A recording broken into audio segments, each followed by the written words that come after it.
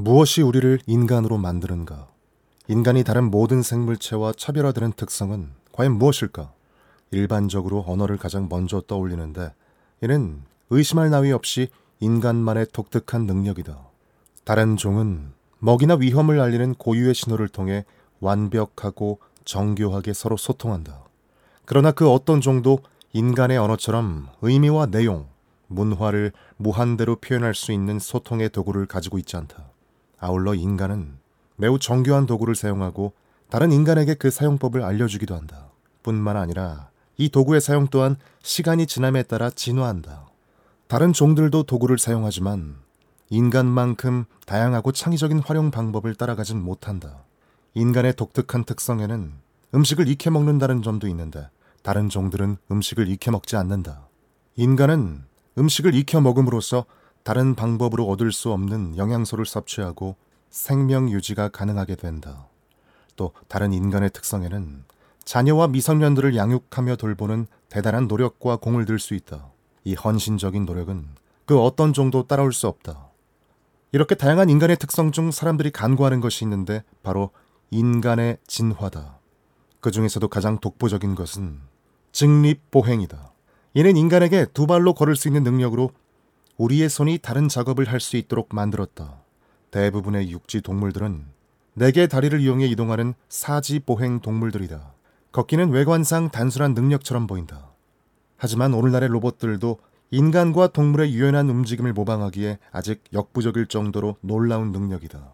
걷기를 통해 우리의 사고는 동적인 상태로 변하며 이는 다른 동물에게는 볼 수 없는 현상이다.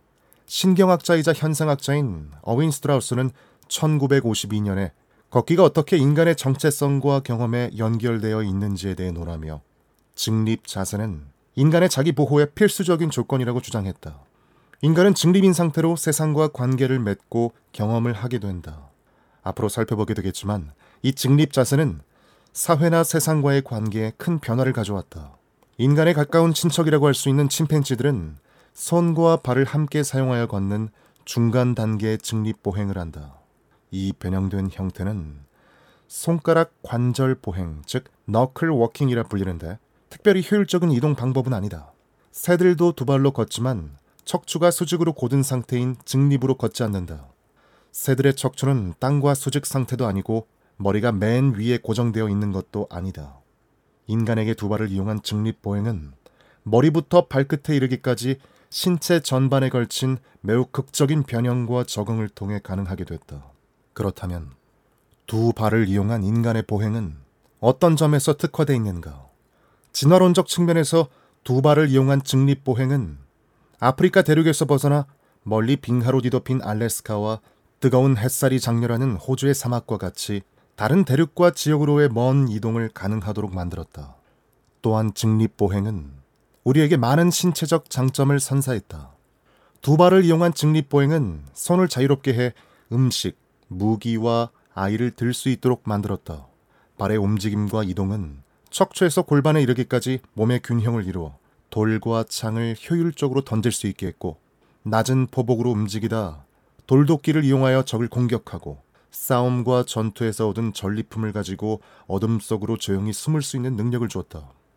이처럼 직립보행은 사고를 자유롭게 하고 자유로운 사고는 저 지평선 너머까지 뚜벅뚜벅 걸어가는 것을 가능하게 했다. 그러나 걷기의 장점은 진화의 관점에만 국한되지 않는다. 걷기는 우리의 정신, 신체, 그리고 우리가 사는 공동체에 많은 장점을 안겨준다. 걷기는 인간의 신체 전반을 비롯해 삶에까지 영향을 준다. 걷기는 두뇌를 다양한 방법으로 이용할 수 있도록 해주기 때문에 인간의 세상을 구성하는 다양한 모습과 형태, 감정을 다감각으로 읽어낼 수 있다. 다른 사람과 함께 걷는 것은 이 운동의 가장 좋은 형태일 수도 있다. 발맞추어 함께 걷거나 목적을 가지고 걷는 사회적 걷기는 사회 변화를 가져오는 효과적인 기폭제 역할을 할 수 있다. 걷기는 개인적인 측면이나 집단적인 측면에서 모두 매우 중요하기 때문에 삶과 사회를 계획하는 데도 빠질 수 없는 필수적인 요소다. 따라서 공공정책을 만들 때 인간 고유의 특성인 걷기가 충분히 수용돼야 하며 이는 도시와 신도시 개발 계획에도 반영돼야 한다. 나는 전 세계 의사들이 개인 건강의 개선과 전반적인 웰빙 증진을 위해 걷기를 과잉 처방하는 날이 오기를 고대한다. 실제로 영국 스코틀랜드 북쪽에 있는 셰틀랜드 제도의 가정의학과 의사들은 두뇌와 신체의 질환에 대한 예방의학 차원에서 바닷가 산책을 처방하기 시작했다. 이 책에서 우리는 걷기의 기원과 어떻게 두뇌와 신체가 기계적이고 마술 같은 걷기를 실행하게 되었는지를 알아보고 걷기가 가져온 사고의 자유에 대해서도 살펴볼 것이다. 또한 포볼 골프와 시골길 산책 또는 사회 변화를 촉구하는 행진 등 많은 형태의 걷기에 대해 알아본다. 이 과정에서 걷기의 배울 점과 개인의 사회가 걷기로부터 얻을 수 있는 이로운 점을 살펴보고자 한다. 더불어 사람들이 어떻게 걷기로 사회적인 인간이 되었는지를 알아볼 것이다. 걷기는 상대의 손을 잡는 것이 가능하게 되어 독점적 이성관계라는 신호를 전달하고 신체적으로 서로에게 의지할 수 있게 한다. 또한 시위 행진과 같이 자유로운 정치적 의견 표출을 가능하게 하는데 이는 독재 국가들이 가장 먼저 집회와 시위를 금지하는 이유이기도 하다. 걷기는 몸에 좋고 뇌에 좋으며 나아가 더 나은 사회를 만든다. 현대 사회에서 우리는 운동 부족에 대한 대가를 치르고 있는데 그 원인은 우리가 살고 있는 환경의 문제, 사무실의 디자인 아니면 단순히 게으름으로 인한 정적인 생활에서 찾을 수 있다. 나는 이 책을 통해 다시 걷기를 시작하는 것이 얼마나 중요한 것인지 보여주고자 한다. 인간의 뇌와 신체는 걷기를 통해 더욱 나아질 것이고 그로 인해 우리의 감정, 생각의 명료함, 창의성, 사회, 도시, 자연과의 연계성 등도 긍정적인 효과를 얻게 될 것이다. 걷기는 모두에게 필요하면서도 누구나 쉽게 따라할 수 있는 해결책이다. 장기적으로 걷기 행위는 개인과 사회 전반에 많은 이득을 제공하고 또 이는 오래 지속될 수 있다. 이 책은 걷기의 과학과 산책을 할 때 느끼게 되는 진정한 즐거움, 두 가지 모두에 대한 예찬이다. 단순한 행동의 변화가 신체적, 정신적인 건강에 얼마나 중요한 역할을 하는지 알려주고 싶다. 걷기는 대부분의 사람들이 쉽게 실천할 수 있는 활동이며 지극히 자연스러운 행위다. 우리의 두뇌와 신체는 일상생활, 그리고 자연과 인간이 만들어낸 환경에서의 움직임을 위해 고안됐다.